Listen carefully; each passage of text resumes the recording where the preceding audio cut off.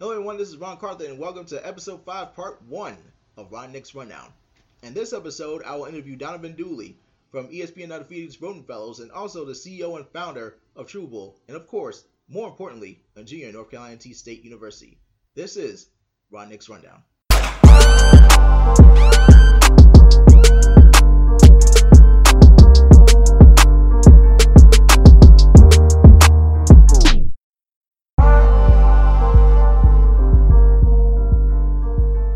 Yes, ladies and gentlemen, once again, this is Ron Carthen for Ron Nick's Rundown, episode 5, part 1. Nick will join me for part 2, but today I definitely have a great guest that I'm going to air in a few minutes, and that is Donovan Dooley from True Bull and ESPN Undefeated Rodent Fellows. It was a great interview. I can't wait for you guys to listen to that. But first, I got to talk about one thing here. LeBron James and the Cavs are now 2-0 against the Raptors. And this is why you do not trust the Raptors in the postseason when you go up against LeBron James.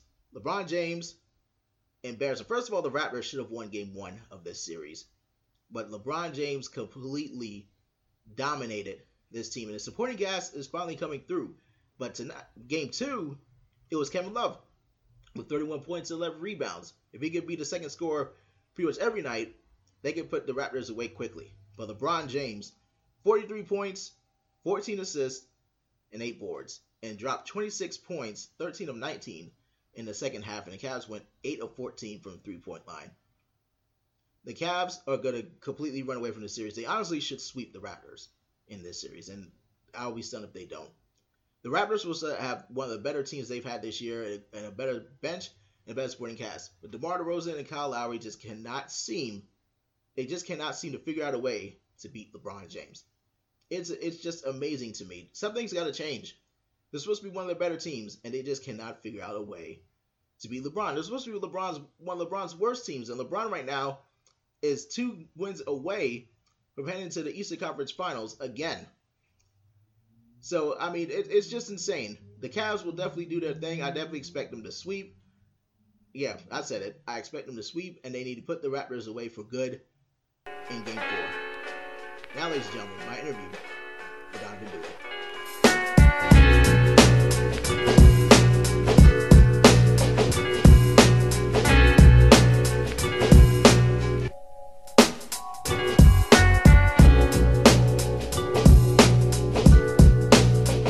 My guest at this time is the founder of True Bull and also the CEO, as well as one of ESPN Undefeated's Rodent Fellows. And more importantly, he is a junior at North Carolina A&T State University. Welcome my guest at this time, Donovan Dooley. Donovan, how's it going? Yeah, it's going good, Ron. I appreciate you having me on. Oh yeah, most definitely, man. Let's start with the most important question. What made you decide to go to the North Carolina A&T? Yeah, that pretty much is the most important question here on this podcast today. Yep. As we know, Aggie Pride is worldwide. Yes. It's the best HBCU in the country. Yes. Undisputed. Yes. But for me, what made me decide to attend North Carolina A&T was really, it was really kind of interesting because I didn't really have many HBCUs on my radar coming out of high school. Close my parents, I went to Tuskegee University, and actually met there. And so I was kind of used to the HBCU vibe. I kind of wanted to try something a little bit different. Right. But when I was looking for, different colleges to go to that were, one, good in communications and were good scholarship money, A&T popped up. Yeah. And when A&T popped up, I went out there, filled out my application. They sent me some scholarship money, and I was set to go. And it's been the best decision I've ever made. So I'm happy. Oh yeah, most definitely, man. I mean, it is definitely the right decision to make. I mean, it is the best, like you said, the best HBCU on the planet. But that's a great story though with your parents, man. Meeting at Tuskegee, man. That's really cool. So you definitely have an HBCU connection there already. Right. So that's definitely great, man. So tell me this about True Bull. Tell me about True Bull and what made you want to launch this website in the first place. Right. So essentially, with TrueBull.com, it's essentially a platform that allows young and aspiring college journalists to, a place to get their work out there and a place to, show what they can do and showcase their capabilities. One of the things that was in my vision when I started this, like almost well, almost a year ago. It started on November 4th, 2017. Mm-hmm. One of the things I really wanted to do was to give kids an outlet, a platform to be able to produce their works and just give them a chance to show what they can do. I mean, a lot of these kids that are producing this stuff on TrueBull.com, it's been a gateway for them to receive other internship opportunities and bigger internship opportunities. And it also gives me a place to where I can, kind of dabble into a little bit of the different world of journalism from like the executive side. And so that's one of the things that I'm really proud of with TrueBull.com is that it's giving kids, not only at HBCUs, but at PWIs and schools across the country a chance to, get their work out there. And this is something they can put on their resume and they can show to potential employers to get them to land jobs in the field. And so I think that's one of the things that we're really excited about with TrueBull.com moving forward. Oh yeah, absolutely. I mean, it's always great to have something of your own, especially as young as you are. So you're definitely on the right track already, starting something of your own, and I think that's fantastic. Tell me what topics do you have? Yeah, but talk about what topics you guys touch on as far as the website. Yeah, man. Basically, TrueBull touches on everything we can touch, honestly. So anything, if anybody's interested in anything, we probably have an article related to it on TrueBull.com. I really try to focus on getting a diverse group of candidates that, a diverse group of writers are able to, produce content that everybody of some sector of the population is going to want to read. So, we focus on initially telling college stories on college campuses. So, if we have a story, say, like Hampton earlier this year, where they had where they had like the bad food and the sexual assault scandals in Hampton. Yeah. Was going through that, just going through that bad time up there. We had a story out there on that. We had a story on obviously the Howard embezzlement scandal. Yeah. And all that. So for us, obviously since we are college age, our prime focus is telling college stories on college campuses first. But what we do, we branch off from that, also telling stories about collegiate interests. Yeah. So I know we have a story on Rihanna on our site. We got a story about the Eagles winning the Super Bowl. We just have a whole lot of different stories from a whole lot of different perspectives, a whole lot of different angles. And I think that's one of the things that makes my site, so unique. It gives kids the freedom and the liberty to go out there and, do what they love. If they have interest in fashion, you can do something on fashion. If they're interested in entertainment, you can do something on entertainment. Sports, obviously, if you want to do something on sports, welcome that as well. So I think that's another thing that makes TrueBull very unique. Oh yeah, it is amazing, man, that you guys are doing this now. Like I said, definitely get your work out there at y'all age, man. I tell people, 4 years of college is more like your job interview. It's more like your audition for bigger and better opportunities out there. And what you're doing right now is just definitely great and definitely inspiring to others, man. And I definitely say keep up the good work with that for sure, man. I appreciate that, Ron. I really do. Yeah, man. Tell me, also, what were your role models? I mean, at your age, my age was definitely Stuart Scott. I was just wondering if yours was kind of much the same thing as far as in sports world. I'm definitely with you on that. Definitely, Stuart Scott was actually the first person that got me interested in sports broadcast and sports communication. I remember my TV has always been glued to ESPN ever since I was young. My parents can tell you that. My parents can tell you I was, having debates with my older cousins who are grown, 30 years old or something. I had to pull out sports debates with them when I was 4 or 5 years old. Yeah. Trying to get my word in, and then telling me to be quiet and stay in the child's place. You know what I mean? It's been very interesting. But for my role models, I would definitely say Stuart Scott got it started off. Just being able to see somebody with that much influence, on the TV, especially being, African American, it was something that was very, that I didn't know at the time, but it was something that was very pivotal for me in my life, and as I got older, obviously Stephen A. Smith started to be, a big time role model. Obviously, you got the Max Kellermans, you have Bomani Jones, Pablo Torre, all these different people. Obviously, my boss, Bill Rhoden. So you have all these different people that have played such an intricate part in where I take some of my skills from, and I kind of add my own flavor to it. So I would say those guys would be some of my role models that look good through this. Yeah, I mean, for me, like I said, Stewart was my role model too. I used to have a notebook, and I used to just write down all the sporting events. And the crazy thing is, there were a bunch of older people that are asking me for advice so they can gamble and spend their money, either in the street or in a casino. I should have gotten rich from some of those wins, if you agree with me with that. Goodness, I'm telling you, man, I tell you, man, people just use me, man, when I was a child. So. Same way. Same way. I remember when I would go up to my cousin's house in Mississippi, and they used to try to get their sports information and stuff. But one of the things that my older cousins would do is they would come straight to me and ask me, "Hey, Don, what do you think about such and such on the game the other day?" And I would give them the whole breakdown, and then he go and run and tell somebody else exactly what I just told him. So I already know what you're talking about. Yeah, man. Man, it's crazy, man. Just how people use you, man. It's how they use you, man. But talk to me about Bill Rhoden, man. I mean, that's obviously that's legendary status. I mean, he's a legend, period. Yeah. And tell me about how that all came about with you being one of the ESPN undefeateds Rhoden Fellows. Yeah, definitely. You know, it's funny when we talk about Mr. Rhoden. I call him the Kareem of sports journalism, and he always gets. Darn right.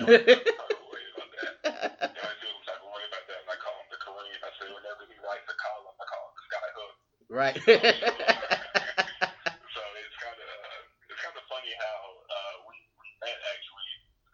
I actually didn't know much about Mr. Rhoden going into school.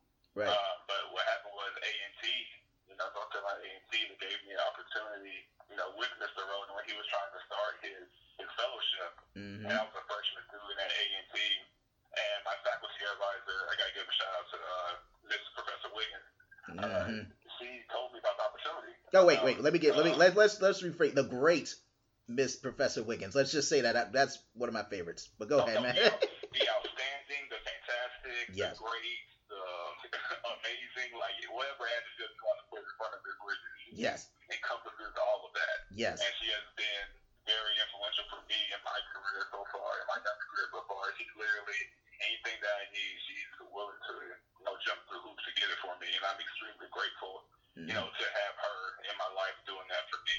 Yeah. And to kind of piggyback off that point, what she did with the road, is she knew that he was coming down here. He was coming down here to talk to students at A&T because initially we didn't know anything about the opportunity that he was providing. He was just seeing who would show up to come and watch the speaks. And when Ms. Wiggins told me about the opportunity, she told me a little bit of background of him. She was like, 4 years as a sports columnist, writer of author of 40 Years a Slave, $40 billion slave. And she told me a little bit of his background. He comes down and he's talking to us, and we're listening to him intently, and all of a sudden he just drops what he's trying to do with this program of incorporating HBCU students into the world of PR and sports journalism. Right. And and I'm looking at him like, okay, I see what you're talking about. I see what you're talking about now. And he tells us to go and write an 800-word column and submit it by the morning, and I did that. And through the help of Ms. Wiggins, she was really, I think, the buffer for me to get this actual opportunity, because I think she really said some great things about me that allowed Rhoden and the rest of the ESPN people to take a shot on me as a freshman at North Carolina A&T. So I'm really grateful to them, and really grateful to Professor Wiggins and everybody for allowing me to have this opportunity. It's been like the best opportunity. It's been like some of the best times I've had in my life. So it's really been great. It's really been awesome.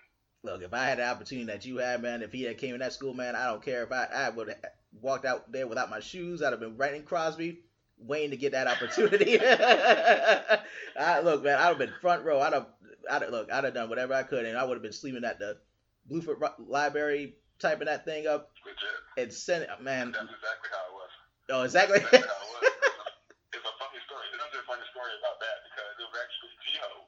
That was actually G-Ho when he came down to to speak with us. So, and you know about G-Ho. Oh, yeah. So, you know about G-Ho. So yes. everything that was going on that night, man, it was, I don't know what I was doing that night, but I don't know if I scrapped it or what. All I remember is I was up to like 3:30 in the morning making sure that I got that in by 8 o'clock. Yeah. By 8 o'clock that next morning.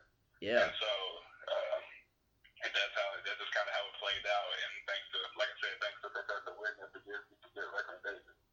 Yeah. I ended up getting the opportunity, and I think I've ran with it so far. Yeah, I mean, good. I mean, look, man, it's all about making sacrifices, man. You got to make the sacrifices to be successful. You did that. I mean, like I said, you're already passing with flying colors with that so far. But sure. Tell me about the podcast you've been doing, man, with them. I know you guys have done a lot of podcasts. I know you recently did one. I guess there was some in the NFL draft, and I know there was one with Brandon Parker. Tell me about your experience doing the podcast with him. Yeah, the podcast has been great so far. Basically, what we do is there's three of us, three of the Rosen Fellows on the podcast. Mm-hmm. Lately, it's been me, my coworker Isaiah Small from Morehouse, and my coworker Medea Shabazz from Grambling State. Mm-hmm. And we're talking to Mr. Rosen about different issues that go on in day-to-day life in the sports world at HBCUs. Mm-hmm. It's really like an all-encompassing podcast, which makes it like very interesting. We bring in guests and talk about a variety of different issues. I remember on one podcast we were talking about the Starbucks scandal and talking to a guest about that, and then we switch and we go talk to Martez Carter, Mr. Excitement, one of the best players probably in Grambling history. Right. You know what I mean? And so it's just that's kind of how that podcast flows. Mm-hmm. And we talked to Brandon, like you said, we talked to Brandon a little bit a couple weeks back before the draft, and so that's just kind of how the podcast rolls, and we just kind of do that, and it's very interesting. It's very cool to check it out and to see what we're talking about. So it was really cool. Oh yeah, definitely, guys. Listen, look for that podcast. Look for ESPN affiliated Roden Fellows, and it's definitely very good. And I'm just happy that Roden gave you guys guys from HBCUs an opportunity to do this. I'm just thankful for him to do that. I wish we had I graduated in 2005. We didn't quite know what a podcast was at that time. So I mean, yes, it's been a long time. It's definitely changed. I mean, that's the one thing. Everything changes in the media world, man. And like I said, man, I just wish I had that opportunity 13 years ago. I mean, I did have internships in doing sports, but man, it's just insane. But let's talk about your experience in NFL draft, man. You had the opportunity to go down there. Just talk about how much of a privilege and how great that was. Man, going down to the NFL draft was, words can't even describe how that feeling was for me. Especially for me being my first professional draft I had ever been at. Mm-hmm. And for it to be the NFL, probably the biggest one in America, you know what I mean? Yeah. Just to be down there and to see it up close firsthand what was going on, man, it was crazy. I remember I was doing interviews with Lamar Jackson, Jair Alexander, Derwin James, players that have potential to really, be standouts, in the league. Mm-hmm. You know what I mean? And the access that you get, most people don't get it. And so I was very blessed, to be down there and to just take in that whole experience. I didn't think Baker was going to go to the Browns. I didn't think the Browns have the guts to actually pull the trigger on that. Yeah. It was very surprising. To me as the number one pick. Mm-hmm. And as all the people I've been talking to before were saying, Sam Darnold was by far and away the best QB prospect in this draft. And so for John Dorsey in Cleveland to go with Baker, they must have really saw something in him, that made them want to pull the trigger. I mean, I heard the rumors about them wanting Baker, but I never thought they would actually go out there and do it with the number one pick. I thought Baker had way too much risk, even though he also had high reward to him. Right. And with Saquon going second, Sam going third, and obviously Lamar falling all the way down to 32. It was one of the most unpredictable drafts I've probably seen in my time, of watching sports and really paying attention to sports. It really was. So it was that made for a whole lot of excitement, and it made for a whole lot of intrigue, Mm-hmm. Yeah, I'm telling you, man, that draft was insane. Here's two things about that first round. One, I call Saquon Barkley the future first ballot Hall of Famer. I made that prediction very clear. Yeah. He will be a first ballot Hall of Famer when his career is over. I don't care what anybody says. But and far as Baker, far as Baker Mayfield is concerned, I personally liked him more than Darnold. Excuse me, Darnold, Allen, and you know, Rosen. I really like Rosen too, but Mayfield, I just felt like had a better year. I felt like he had a better collegiate career than some of the guys, the quarterbacks that were picked, in my opinion. So I thought the Browns actually made the right decision. Oh yeah, I mean, if like I would say the gap between these quarterbacks was extremely slim. Between all of them, honestly, even if you want to include Lamar Jackson and that, I feel like the gap between all these quarterbacks was very slim.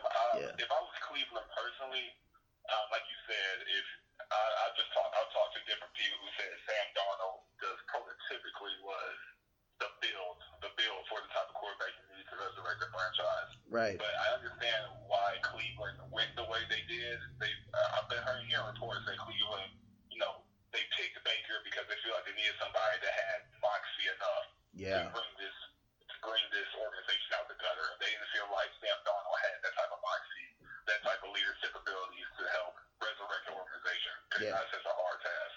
Yeah. But for me, if I was Cleveland picking that first or fourth pick, I would have definitely went with Saquon at number one, and then went back and got my quarterback at 4. Right.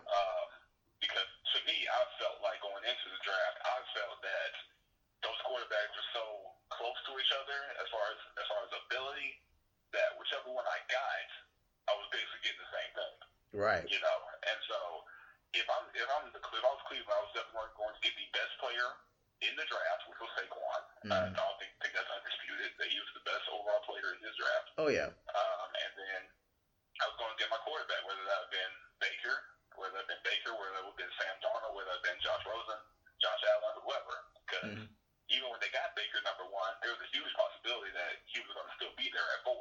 Because I think the Jets wanted Sam Darnold all along. Right. So that's the way I would have done it. Obviously, we got to let time play out and see how good Baker's really going to be.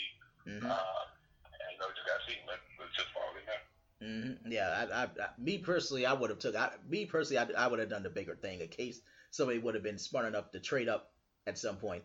You know, just an offer that somebody can't refuse. I would have been nervous enough to just go ahead and just done Baker. And I was stunned they took Denzel Ward at 4, but it was a need. I was too. It was a need. It was a need for them. Yeah. It was a need for them. I just didn't think Denzel Ward was the 4th best prospect, in the draft. I didn't think he was supposed to go that high, but when you look at the needs for Cleveland, obviously they needed cornerback play with Joe Hayden leaving and all that. So they needed somebody to come in there and fill that spot and be able to shut down people in the secondary. All right, yeah, but I'm telling you, I definitely like it that Garrett. I think it's gonna be great his second year. And I like what they did. Obviously, with Nick Chubb, they drafting him as well, and it was great. But I gotta ask you this about Lamar Jackson. I know Joe Flacco, this is the last year of his guaranteed money. Are you ready for Lamar Jackson to go in there and just light it up in Baltimore? Yeah, I think he has the capabilities to do that. To come in there and be the franchise quarterback for the Baltimore Ravens. I honestly do. I think that a lot of things that he has are similar to Michael Vick. I know a lot of people are scared to make that projection and make that comparison to Vick, but if you just look at everything Lamar Jackson can do, like who else could you compare him to? What could you compare him to? I mean, we haven't seen anybody to the likes of Lamar Jackson in college since Vick. To be honest with you, frankly. And so I think that he can come out there and he can do some things that regular quarterbacks in this league just can't do, and I think that's going to make a difference for him moving forward. And I think he's going to be able to have a lot of opportunities, like you said, with Flacco being his last year of guaranteed money, and Flacco's also very injury prone. So there could be a possibility where Flacco comes out here, he gets hurt, and all of a sudden they're handing the keys over to Lamar Jackson. He's showing them what he can do. And obviously there's going to be some there's going to be some growing pains, like it's going to be with all the quarterbacks. Yeah. You know, I don't think Lamar is as polished a quarterback as he needs to be. I don't think he's as polished with his accuracy as he needs to be, but I think all that will get better once he gets to the pros, once he learns the pro-style system. Mm-hmm. I honestly think they'll find a way, even if he's not throwing the ball incessantly, and even if Joe Flacco's still the starter, I think Baltimore is going to find some ways to incorporate him into their offense, just because Lamar is such a dynamic playmaker, which could help lead and ease the process for him to become the starter in Baltimore. I think he fell to a really, really good situation there with somebody to help mentor him and Flacco, and also RG3 is there to mentor him as well. So I think he has the capabilities to do it. I just think time will tell, and I think he'll get an opportunity to start. If not this year, definitely the next year.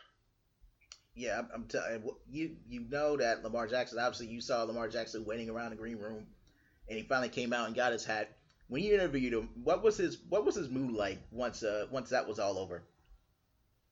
Honestly, I expected him to be very down, but he wasn't. I thought him to be kind of somber that he fell so far to 32, but he honestly wasn't. It was more, he was very gracious to the Ravens for taking a chance on him, and I think he feels very motivated by the fact that 31 other teams slept on him.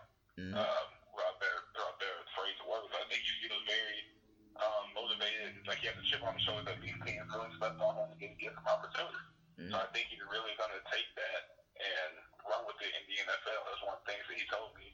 He felt like he's going to use this as fuel to help give Baltimore a Super Bowl, you know, and I definitely think he can do that if given all the right circumstances and put in the right positions and the right situations. I think he'll be able to do that in the future. Oh yeah, I'm ready for him. I'm just ready for him to ball. I think he's gonna ball, man. But with one more, and let's talk about now some of these HBCU players that got drafted in the draft. We're gonna start. Definitely. I'm just gonna read the names off. And for example, Darius Leonard, South Carolina State, second round, number 36 pick, linebacker. We got, of course, the great Brandon Parker from the greatest football team, two-time Celebration Bowl champs, offensive tackle, Brandon Parker, who's a third round pick, the first pick in the third round, which I didn't expect. When Bruce Irvin read that name, I nearly fainted. I was like, he's second day. I didn't expect him to get picked second day. I was pumped for it, and I didn't care about Mel Kiper's scouting report. Talk about sometimes he could be inconsistent. Whatever. Well, we're just gonna move on. And Virginia State. I've seen this guy a few times. Trenton Cannon, who's a 6th round pick, who's going to the Jets, running back, and he's definitely a good player. And there was an article you wrote about this being, the rise of more prospects coming up for HBCUs. Where do you see this now with the last 2 years? Of course, Tariq Cohen, kind of more like the stepping stone to this. Where do you see HBCU players in the next few years in this NFL draft? Right, I definitely think like I represent back from an article for the Undefeated and TrueCool.com. I think that these players are helping to create a positive stigma for HBCU players that's going to allow GMs and scouts to pay closer attention to what's actually going on in the MEAC, in the SWAC, even in the CIAA, as you see with Trenton Cannon. Yeah. I think that it's going to allow these different teams to actually see involved. Tariq Cohen, the dude that's running all over us with the Chicago Bears, he went to what school? Was it North Carolina A&T? Yes. You got to go check out, see what other players they have. You know what I mean? Oh, Darius Leonard went 36. The coach picked him at 36. He was 4 picks from the first round. He could legitimately been a first round talent. Let's go check out at South Carolina State, see how many players they got that could potentially come in and help us. Brandon Parker, first pick in the 3rd round, going that high. The Raiders took a chance on him. What are they doing that we're missing out on?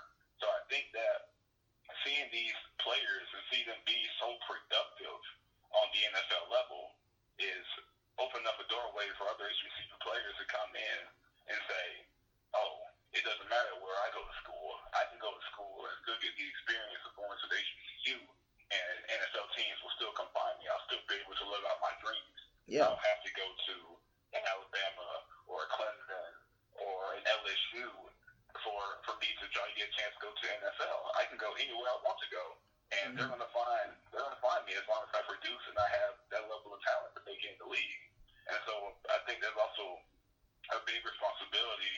I think it gives a big responsibility to players like Cohen and Leonard and Parker and Cannon, like you mentioned, to come in and produce, because a whole lot of people have their eyes on them to see what they're going to do and to see if they can duplicate the type of success that they have had with other players coming up in the HBCU ranks. So I think that with these players and with the way that they have produced on the field so far, and we're still yet to see with Darius Leonard and Brandon Parker and Cannon, but the way Cohen has produced on the field so far, I think it's allowed and really prompted GMs and scouts to say, let's go see what they got at these smaller HBCUs, because there's talent here that we could find the diamond in the rough. Yeah, man, I definitely think that, excuse me, I definitely think these guys are definitely going to be legit. I think they can actually step in and, like you said, do some things and come in there and play a big impact on the field. And I'm hoping down the road that we will definitely see more and more HBCU players. And shout out to the guys that were undrafted as well. Shout out to them. There's a whole lot of players. There's a whole lot of players that actually got invited to rookie mini camps that many won't know about. I mean, Martez Carter was invited to the Redskins. The punt returner at A&T, Chris Gardner, was invited to go somewhere. Jeremy Fowler, I think it was, for one of our linebackers was invited to go somewhere else too. So there's a whole lot of HBCU players that would be given a chance in rookie camps to prove what they can do too. Yeah.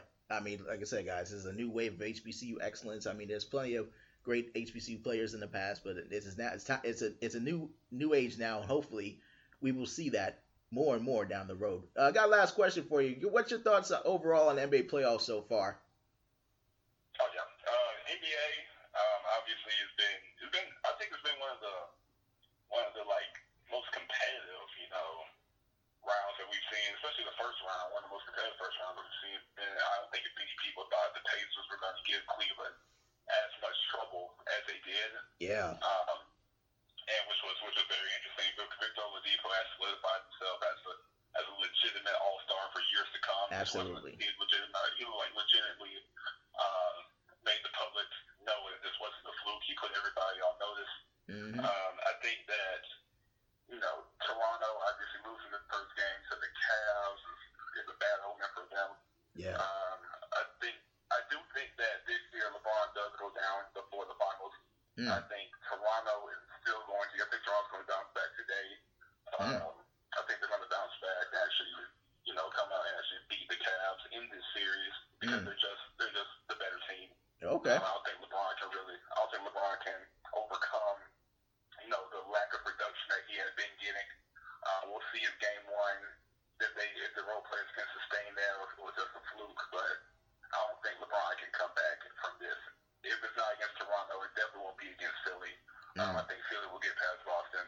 I don't think they'll figure it out and get past Boston. But definitely, then the Warriors obviously get the steps back. They're dynamic. They're the favorite now. Again. God. So even with Houston playing as well as they have been playing, I got to take the Warriors out in the West. Even though, because they're making the Pelicans, who swept the Blazers in 4 games. The Pelicans were like one of the top teams in the league when they swept the Blazers, and they're just making easy work of them right now, up 2-0. So I think that's how it's going to shake out. I think we're going to have. That Toronto and Philly Eastern Conference finals. I'm not sure who's going to come out of that yet. But I definitely got Golden State making it back on the west side, in the Western Conference. So it's been interesting. We're going to see how everything shakes out. But I definitely think this is LeBron's. I think this is where his finals run comes to an end. Wow, man, that's 7 straight, guys. Remember, 7 straight finals that he's been in, as far as I know. 7, and good. I mean, like, it's just nuts. But I tell you, I can tell everyone, it's the Warriors until they get defeated, and that's because of only Kevin Durant and Stephen Curry. And anybody else in the Warriors that's want to join the party can do that. But tell everybody how they can reach you, Donovan. Yeah, everybody. You can find me on Twitter at Donovan Dooley. That's at DONOVANDOOLEY. If you have anything you want to get at me about, if you didn't like anything I said on this podcast, feel free to always at me.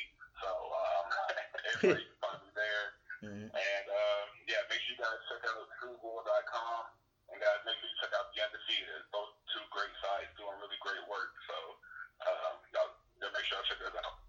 Most definitely. Donovan, thank you for this, man. You're definitely going to be an inspiration to a lot of people out there with this interview, man, especially you being a junior. And you're definitely in a step in the right direction. And I definitely wish you much success in your future. And you will be a success, man. But definitely, thanks for joining me, man. No problem, Ron. Definitely appreciate you having me on. Thank you all for listening to Ron Nick's Rundown, and be back for part 2 of episode 5. Me and Nick will discuss the NBA playoffs and other topics around the sports world. This is Ron Nick's Rundown.